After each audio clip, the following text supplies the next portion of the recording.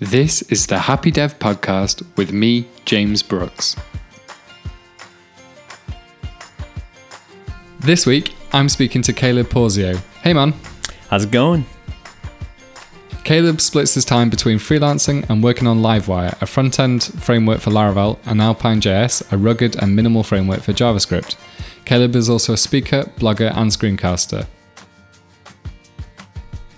Can you tell us a bit about yourself away from the computer? Yeah, I could go away from the computer, but you wouldn't hear me. So I'll stay by the computer. Away from the computer, I do a lot of things. I bounce back and forth between a lot of things.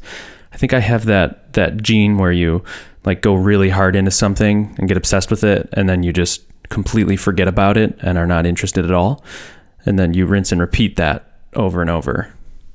An itch that you have to scratch and then it stops itching. Exactly. But I found that like over my lifetime, they come back, like I recycle them.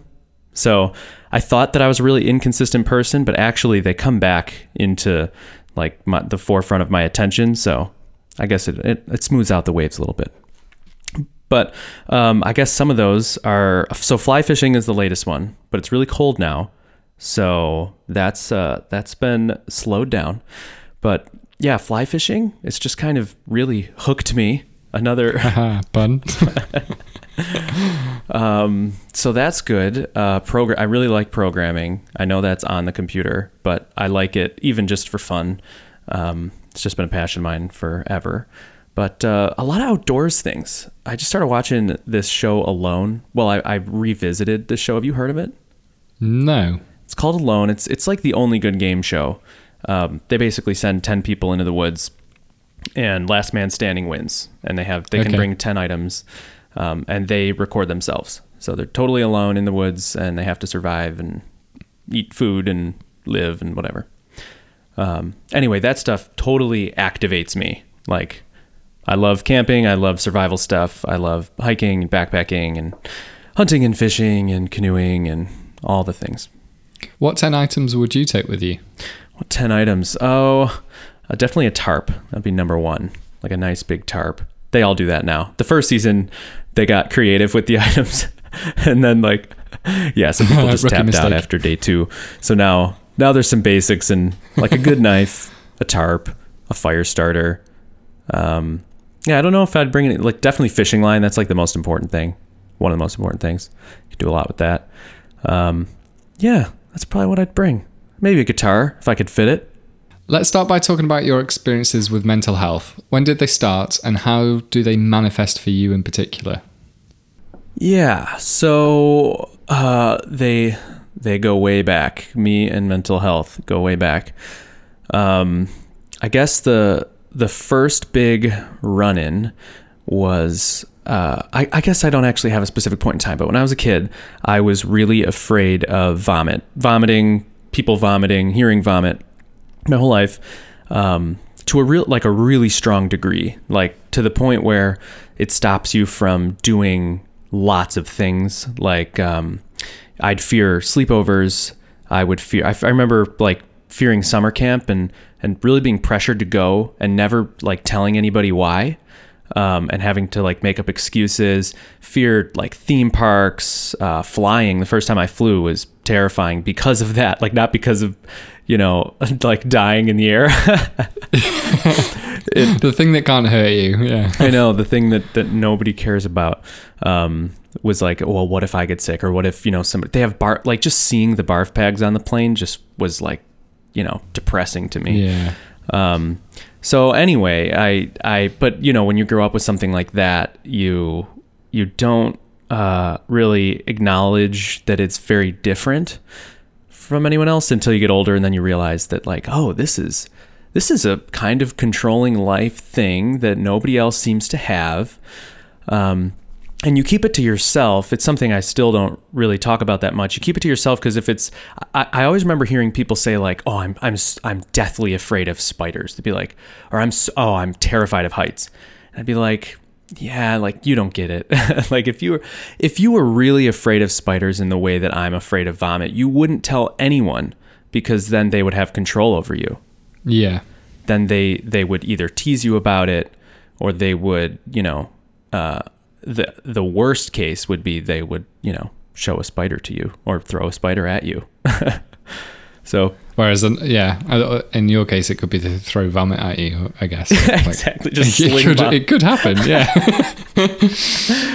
Oh, that's funny. Of all the things they could do, that would be the least terrifying, would be vomit being thrown at me. I'll take that one over all the others. But so, yeah, I guess it's something I always lived with. And then when I actually started working at Titan, a coworker messaged me privately in the Slack channel and said, "Hey, do you have a life-crippling fear of vomit?"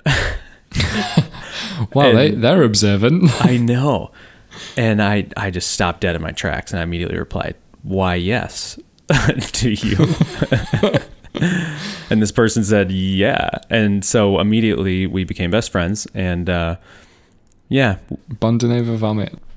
Yep. And it's all, you can tell, like, I'm trying to think of a good parallel, but, it's like a secret code, because you live a certain way in all these really subtle ways that have, like, these neurological grooves that have developed through your whole life, and little weird things. You can just pick it out in someone else, and he picked it out of me. And I remember asking him, and I don't remember the exact reasons, but it was subtle stuff. But then I'm like, "Hey, do you fear this?" "Oh yeah." "Hey, did you avoid this growing up?" "Oh yeah."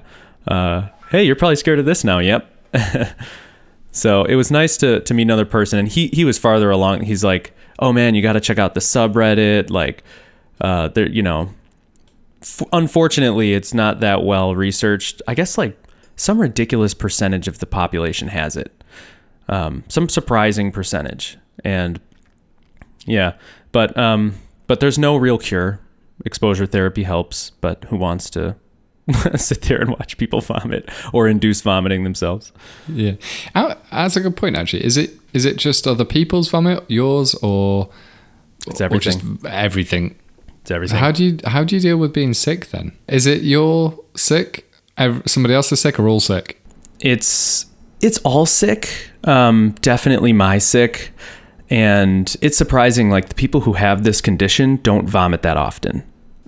Okay. Because it's, is that where it stems from then, do you think? What's that? Oh, no, you know what? Possibly. But I mean, I vomited, like, I think the average amount as a kid. Like, I had the flu. Yeah. And those were, like, so depressing to me. It was just so depressing. Sickness in any way has always been really depressing to me. So I guess what I was going to say is I have someone with this condition, but I'll just say me, has like a conditional general anxiety disorder. That's what they actually categorize it as now, is that they just kind of lump it in general anxiety. But really it's a specific anxiety, because I'm not really an anxious person about other things in my life. But this one thing I am. So I have all the symptoms of somebody with general anxiety disorder, depression, things like that.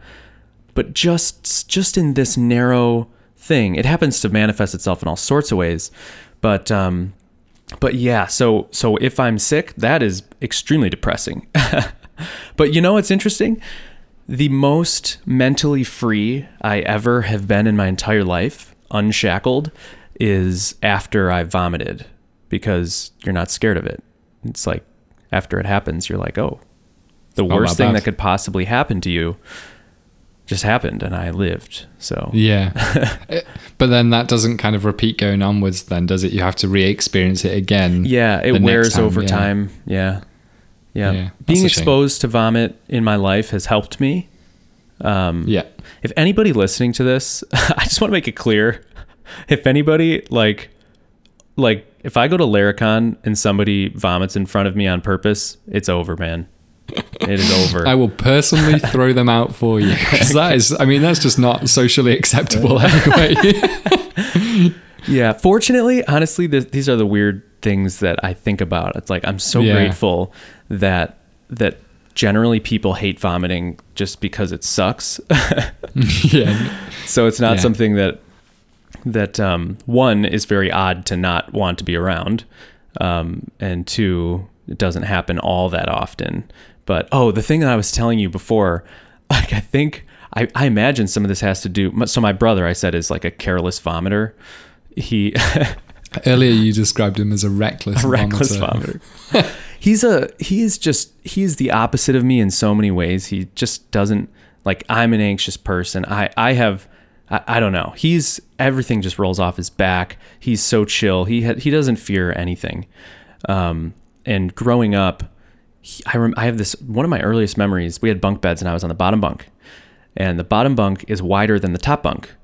And I remember opening my eyes and seeing a pile of vomit in front of my face when I was like really young. And I don't know if that started it, but I definitely remember that. And then there's like anytime, like my dad, he's a food broker. And so he's been in the food industry, and they have food shows. I don't know if you've ever heard of food shows. I've never been to one, but yeah. Okay. So we used to go to these things all the time because it's like where at like Laracon, you get free stickers from booths, you get food, and you just like load up bags and bags of food. And every time he would throw up. Every time. I mean, I think we can see where this has come from, can't we? Yeah. So that's probably has something to do with it. So, yeah. So away from the vomit then. Yeah. I guess that kind of underlines other anxieties. Yeah. I would probably say so. I think the other, I guess, mental health things that I deal with. So I have some like my ego is kind of rigged to fixate on like achievement and achieving things and looking good in front of people. When people admire me, that is basically the best thing. Like my brain is addicted to that. So like growing up, I don't know. I always had a lot of friends. I wanted to be liked by people. And so I would do a lot of mirroring, and I still do it accidentally. Like I just kind of match whoever I'm talking to. My brain sort of picks up like, you know, the things they might want me to say, or the attitude they might want me to have, like, and I'll sort of match that. So yeah, there's like some particular ego fixations of mine that are very unhealthy, and those have actually manifested themselves in some ugly ways during my career, and in life, but really heightened in my career. And they're just, you know, that's all added to the life's journey of things, of, you know, areas I have to navigate. And I do a lot of self-reflection, thinking about the way I'm thinking and acting. And out of interest, how do you kind of identify that you're mirroring, and what do you do to not do that? Yeah, right.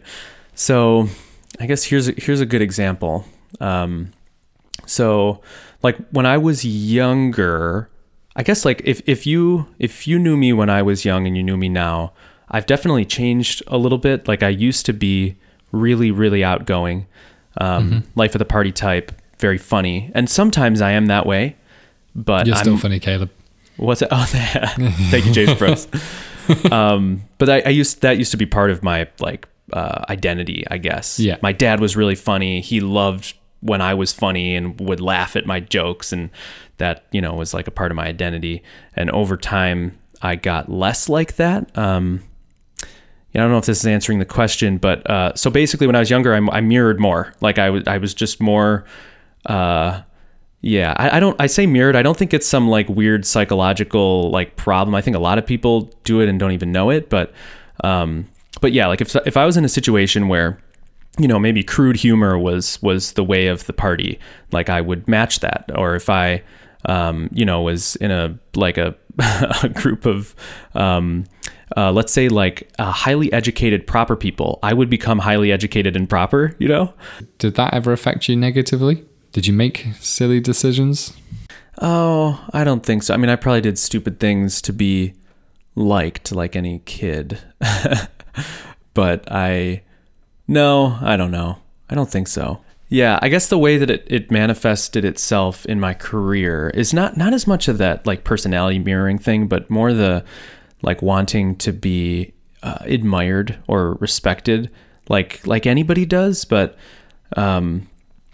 you know, at any job, like the people above me, I my subconscious would just like work really hard to be good and be the best and be respected and whatever. And did that ever come across egotistical? Oh, I don't think so. Because I think at the end of the day, like I think I'm a nuanced enough person that I can't really label any of these one things as the way I am, because I'm also like a team player, and I'm also like just generally, I do think I'm a good person. So I think people smell that. Like they don't think that I'm just being artificial. I guess what I'm saying is I think I'm a pretty real and honest person. So I don't think it ever came across as really egotistical, but definitely, you know what? Probably. I'm going to say yes.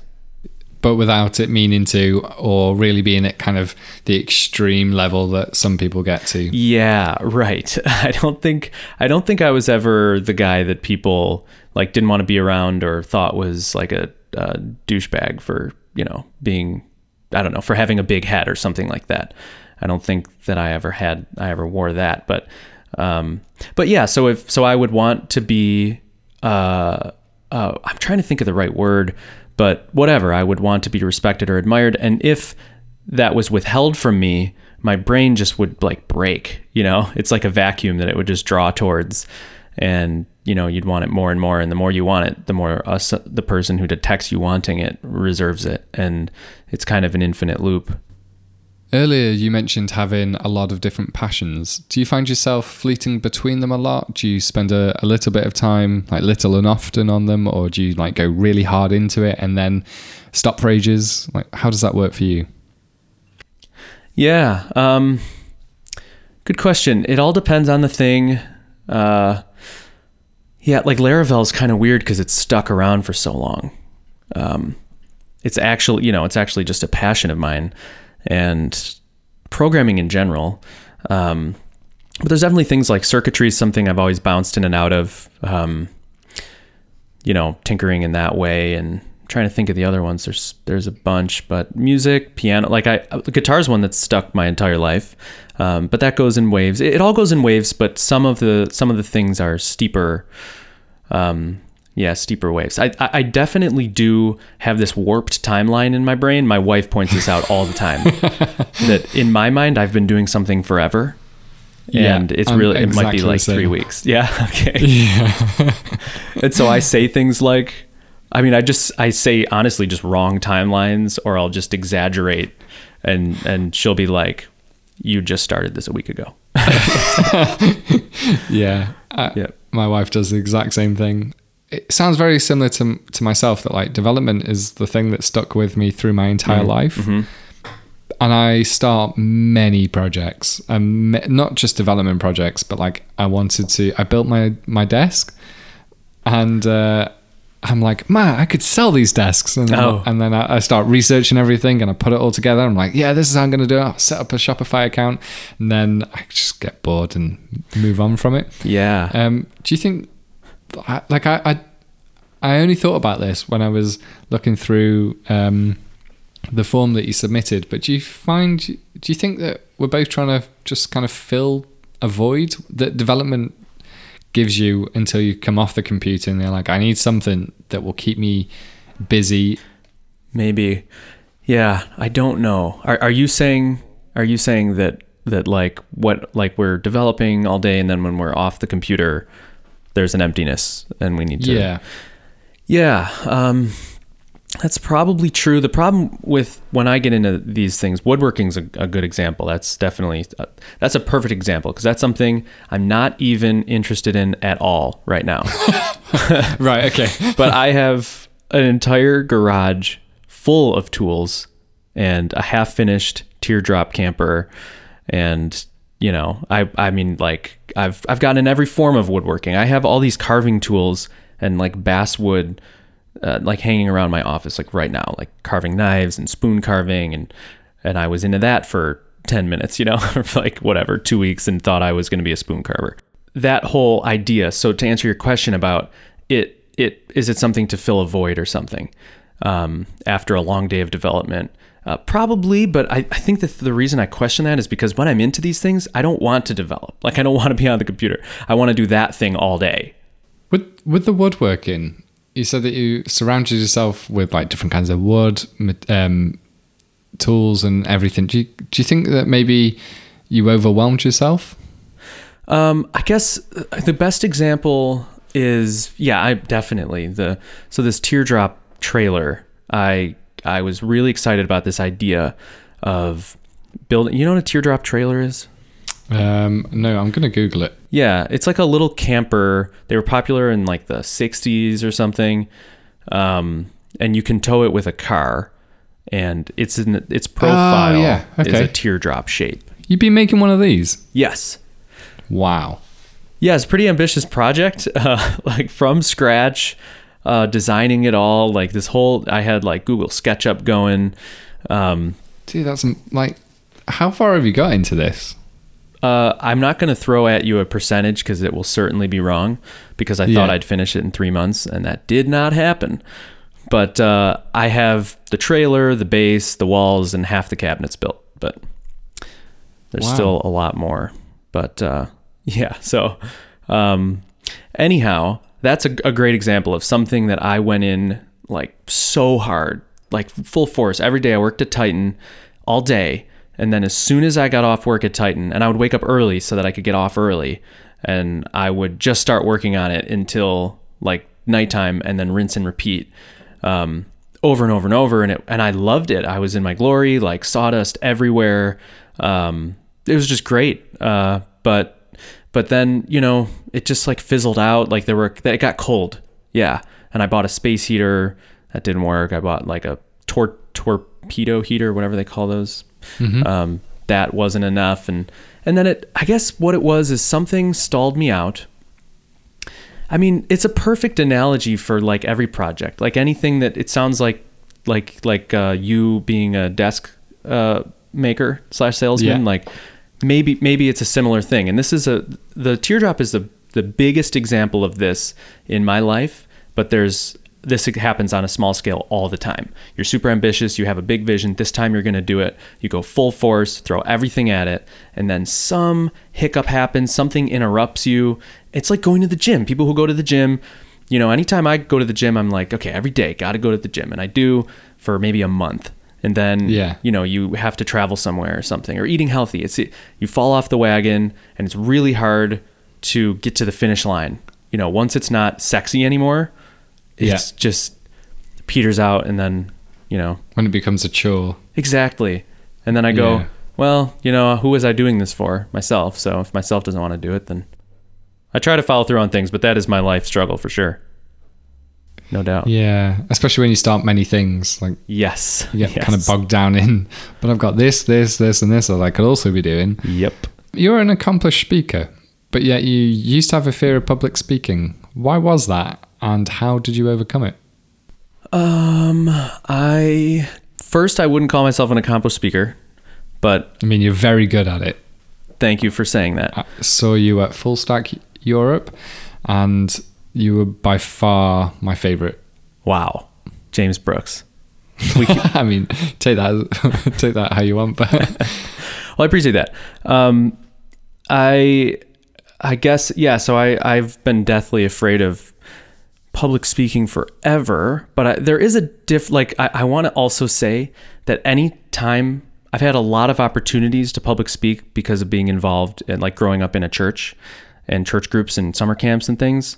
And I did music, so I like led worship and all this stuff for a long time. So I've had a lot of opportunities, and most of the time, I will say that this is my disclaimer, is that most of the time, even if I've been terrified, people say that I'm a natural. That's what people say. So I think I am generally, once I'm in that zone, I am like charismatic and appear to be comfortable, even if I'm extremely uncomfortable. So I'll say that I don't think everybody has that trait, and that I feel like just comes natural to me. That's just part of my predisposition, I guess. But nerves are healthy, though. No, yes, yeah. I was just listening to. You don't want to be cocky, do you? Right. In some way. Here's actually a good example. The one time I didn't have nerves, I was doing a Livewire meetup. So I put out on Twitter like, hey, if you want me to speak about Livewire at your meetup, book me. So I booked a bunch of these, and this one was a lot later than the rest, and I just reused what I'd been doing, but I didn't prepare really because I'd already done it a bunch. But like a month or two had gone by since I did the last one, and it wasn't that many people, and it barely even crossed my mind that I had it. It was just on my calendar. I didn't even care at all. And then I showed up to it, and I started doing it, and everything was going fine. And all of a sudden I hit some error, and I couldn't figure out the error. And I ended up, oh man, this is like the dumbest thing ever. I typed nah. Nah is, for the listener, it's I guess sort of a oddly well-known alias in the Laravel community. Jeffrey Way gets credit for that. Basically it just resets your Git branch, your active branch. It puts you back to, whatever the last commit was, it resets the state to that. So I typed nah, and then everything broke. I've never had anything like everything broke to the point where I was like, I am so sorry. I don't know what to do. Well, I guess I'll explain to you what I was going to do. It was one of the few times in my life that I've truly bombed, and that was a bomb experience where like, the pressure adds up though, doesn't it? And then you start worrying, and then you're not thinking straight. And yes, in those moments, it's not good. Yeah. Not a recipe. Danger with live coding. Yes, it is. It totally is. Yeah. Oh, I don't even want to think about that. Like, what if that happened at Laracon? Ugh, that would be terrible. But anyway, most of the time I don't bomb, but that's a good example, like you said, of one where like nerves are good, because when you have nerves, you prepare. And you're kind of on it, like gives you this adrenaline, this laser focus that I lacked in that moment. But early on, public speaking, I had a couple bombs. Like I was like a really, really young kid and was in a play, and I forgot I just blanked. I had one line. It was the Velveteen Rabbit play. I had one line and I just blanked. And I don't even know. It was one of my really, one of those early memories where everything around that time period is really fuzzy, except for that one traumatizing experience. Yeah. This is that. And I totally blanked and just stared at the audience. And I actually came up with something off the cuff, which was good, I guess. And then another time in high school, I was really intimidated by my classmates. I was new to the school, and we had to present some like book review or something. And I bombed. I was standing up there. My mouth got like sand dry. Like I could like choke on my mouth. It was so bad. And my leg was shaking. Like I couldn't stop my leg from shaking. It was actually shaking. It was terrifying. And it was horrible. And I'm like, and everybody knows it right now. And then I went back to my desk and was like, did that just happen? My life is over. How old were you then? 13, 14, I don't know. It was not good. Being able to move on from that is huge, because like I wouldn't blame you if you never wanted to do any public speaking just because of that one experience. Yeah. I guess that's something that, like, so the first Laracon I did was terrifying. Absolutely terrifying. Like the kind of thing where, like any of these, every time I public spoke for so long, it's like just the worst feeling in the pit of your stomach for months for me leading up to it. And then it gets worse and worse as you get closer, and you just want relief so bad. And I would tell myself things like, the day after, you will have done it and you will not have died. That's good news. You should be happy about that. It's good that through that though, that you would still submit a talk, even though you know you're going to dread it until the day. Yeah. So I guess that's the sort of, that is something that I've definitely internalized, is like, if it scares the shit out of me, I have to do it, unfortunately. It seems to me that you've got quite like a driven character. Like you quit your job, you are working on Livewire and Alpine pretty much full time, I'd say. And then you said earlier, before we started recording, that you've been up since 1 a.m. That is true. Yeah. What is it that drives you? Yeah, I think probably two things. One is I love creating things. I love creating anything. And so I just want to do that all the time, and I want to make something better and better. And I feel like, so there are other reasons, but this reason, I think, like, there's this book that I picked up called The War of Art, and it sort of describes how, like, great art, I mean, this is stuff a lot of us know, but it does a good job of outlining. Like, great art is not, it doesn't come from inspiration. It's not a stroke of inspiration that pops into your head, or, it's not, it's something that you fight a war. Like, you are a professional artist. Like, you show up to the writing desk or the computer or whatever every day, and you put the grueling work in, and you fight the demons of, the war of art, the things that's tried to stop you from doing something great.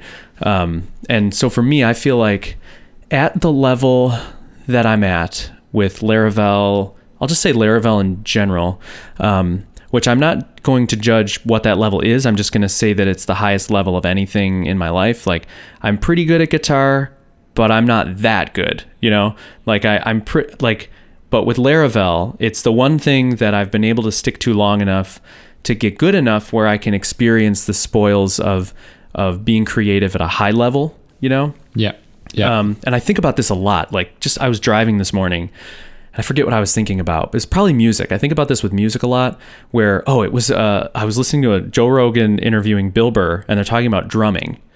And Bill Burr's talking about the greatest drummer in the world. And, that's probably a whole other psychological rut we could go down, of, like, me always just kind of being attracted to this idea of like greatness, I guess, which is totally egotistical, but this is just me being transparent. I just have always wanted that.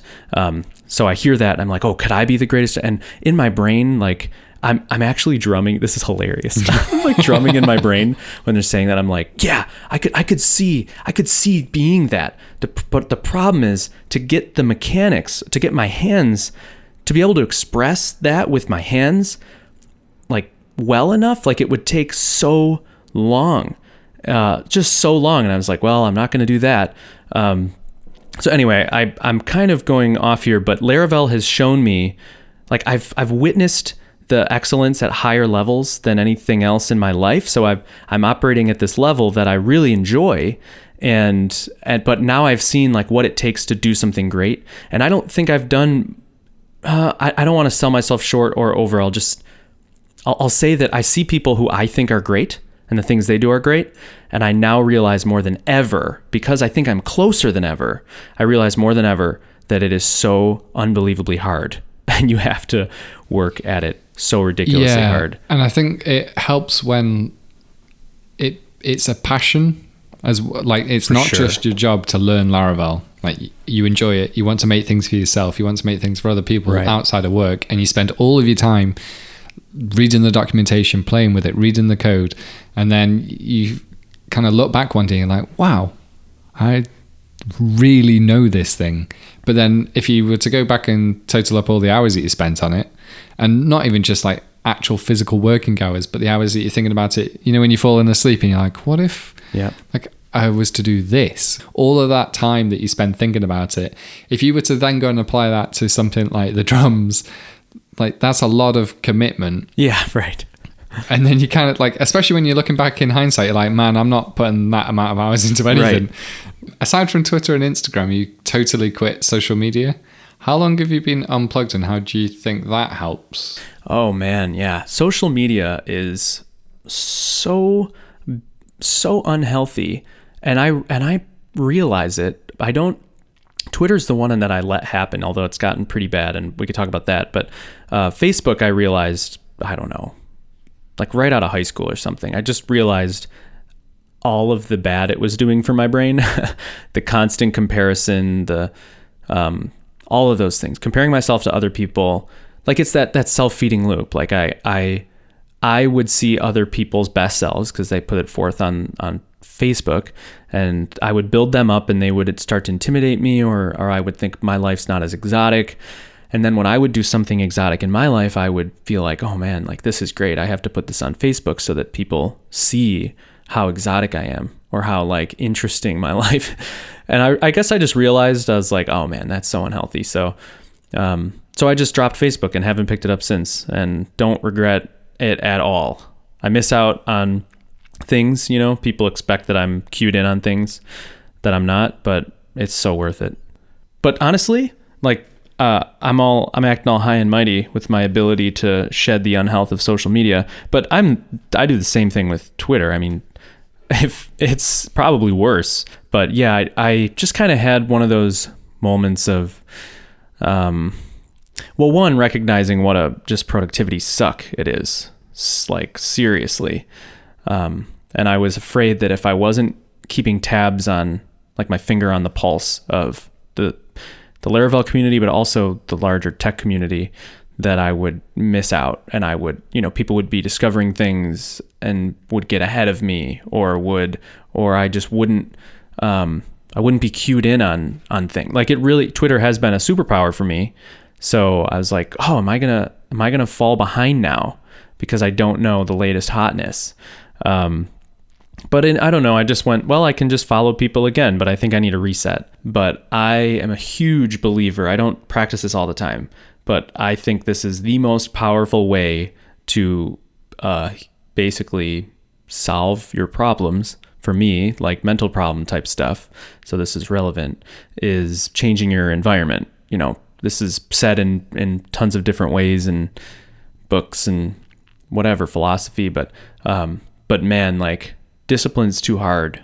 If you change your environment, you know, like, if you're like, smoking is a good one because it's definitely something that I've like wrestled with in my life, and it's much harder to quit smoking when people around you, when your friends smoke and you hang out with them every day. But if you murder all your friends who smoke, then it's not an issue at all, you know? Drastic, but yeah, true. I was hoping you'd pick up on that and not think I'm a serial killer. I don't know. I'm slowly backing away from the computer now. Yeah, right. So yeah, so the Twitter thing, that's a great way of like, okay, I can. It's leverage basically. It's like I could try to unscrew this screw or take this lug nut off my car with a tiny socket wrench, or I could use a breaker bar. And it's really easy just because the handle's longer. And that's what it is for me. It's like, okay, I could fight these mental battles. And so transparency, a lot of the mental battles are the same thing with Facebook. People post cool stuff all the time on Twitter. I do it. That's all I do on Twitter. Mostly what I do. I feed the fire. But honestly, I can't handle it. Sometimes I can, but sometimes I can't. And I recognize myself when I go, oh, like this person, they're just better than me, or like stuff like that. It's so bad. And I recognize that, and I want to be better. I want to not feel that way. I want to not have those negative emotions. But in that moment, I went, you know what? It's time to change my environment. There's one way I know I can not feel those emotions. Put the blinders on. So silence. It's like an easy solution, but it takes quite a big step to make. Yeah. I guess. Yeah, for sure. Speaking about social media, you recently tweeted about leaving Titan and how you walked away from a job that paid $85,000 a year. Mm-hmm. I imagine lots of people stay at their jobs for the money, even when they're unhappy and don't enjoy the work. What advice do you have for those people? With anything like this, I run the risk of not understanding everybody's scenario. So just, of course, yeah. Disclaimer, disclaimed. I say leave it, especially if you're in tech. There's so many jobs. If it's not working where you're at, leave, go find a place that it works. And if jobs don't work, don't do them. That's fine. It's not like you have, that's something I had to sort of realize is like, I don't have to be someone who's good at working for someone else for 40 hours a week and dealing with like company politics and all the right things to do and say and all that stuff. Like, nah, if it's not working, punt on it. And you'll be surprised. There's this, you watch Mad Men? I haven't. Oh man. No. Mad Men's so good. I'll just say it's basically a story about a guy who left a certain life and became a new person, basically. Spoiler alert. It's like the 5th episode you learn that. Sorry. I didn't actually reveal what it is, though. So he's basically starts a new life per se. And then like later on the show, like the whole show is basically about him dealing with that. And someone else in the show does a pretty bad thing for the time period. I'm not saying it's a bad thing in general, because for people who know, oh my gosh. Okay, anyway, does a bad thing, and he's in the hospital. He's sitting next to her. She thinks that she's like, has to do something, and he basically tells her to just walk away from it. And he looks at her and he said, "You won't believe how quickly you can move on." Something like that. It was just some anti-hero quote of like, him identifying with that. Anyway, that's what I want to say is like, you think it's a big deal and then you make the decision, and oh man, perspective in life and all those things are so relative, and you forget that. And then when your context changes, it's like, it's crazy. You think you're going to miss all your coworkers, and maybe that's true. And I do miss everybody at Titan, actually. They're all phenomenal people, but I don't actually miss them on the day-to-day. I thought that, I would suffer some loss. I suffered no loss. Yeah. So to the listener, if you're in a bad situation or just an unideal situation for your lifestyle or type of personality or happiness or anything, and it's money, I would encourage you to, well, if you need money, you need money, and that's admirable. But I don't know. I would encourage you to consider it. Yeah, right. Yep. What makes you, Caleb, a happy dev? What makes me a happy dev? This is the kind of thing I need like a month to think about. Let me just Laravel makes me a happy dev. What makes me a happy dev? Declarative code, polymorphic code, okay, here's something that makes me a happy dev. Killing a conditional. That's what I'm going to say. And zero configuration, making something feel like magic. Like Livewire. Like Livewire, yeah. Yep. I like things magic. that feel like magic. And not the bad kind. The good kind where you go, ooh. Like Laravel. Laravel even. Oh, my words just merged into one then. Cool. Well, that, Caleb, brings us to the end of the episode. Great. Thank you for... Not great. Oh, great. We're finally here. Great. We're at the end. No, this is nice. This has been great. I appreciate you having me, making a space for people to talk about these types of things transparently. It's noble. You're a great interviewer. I enjoyed my session. Thank you very much. I sincerely appreciate you coming on and talking about it, and even opening up about a phobia that genuinely has hindered your life. Yeah. I appreciate that. Absolutely. This is goodbye. This is goodbye.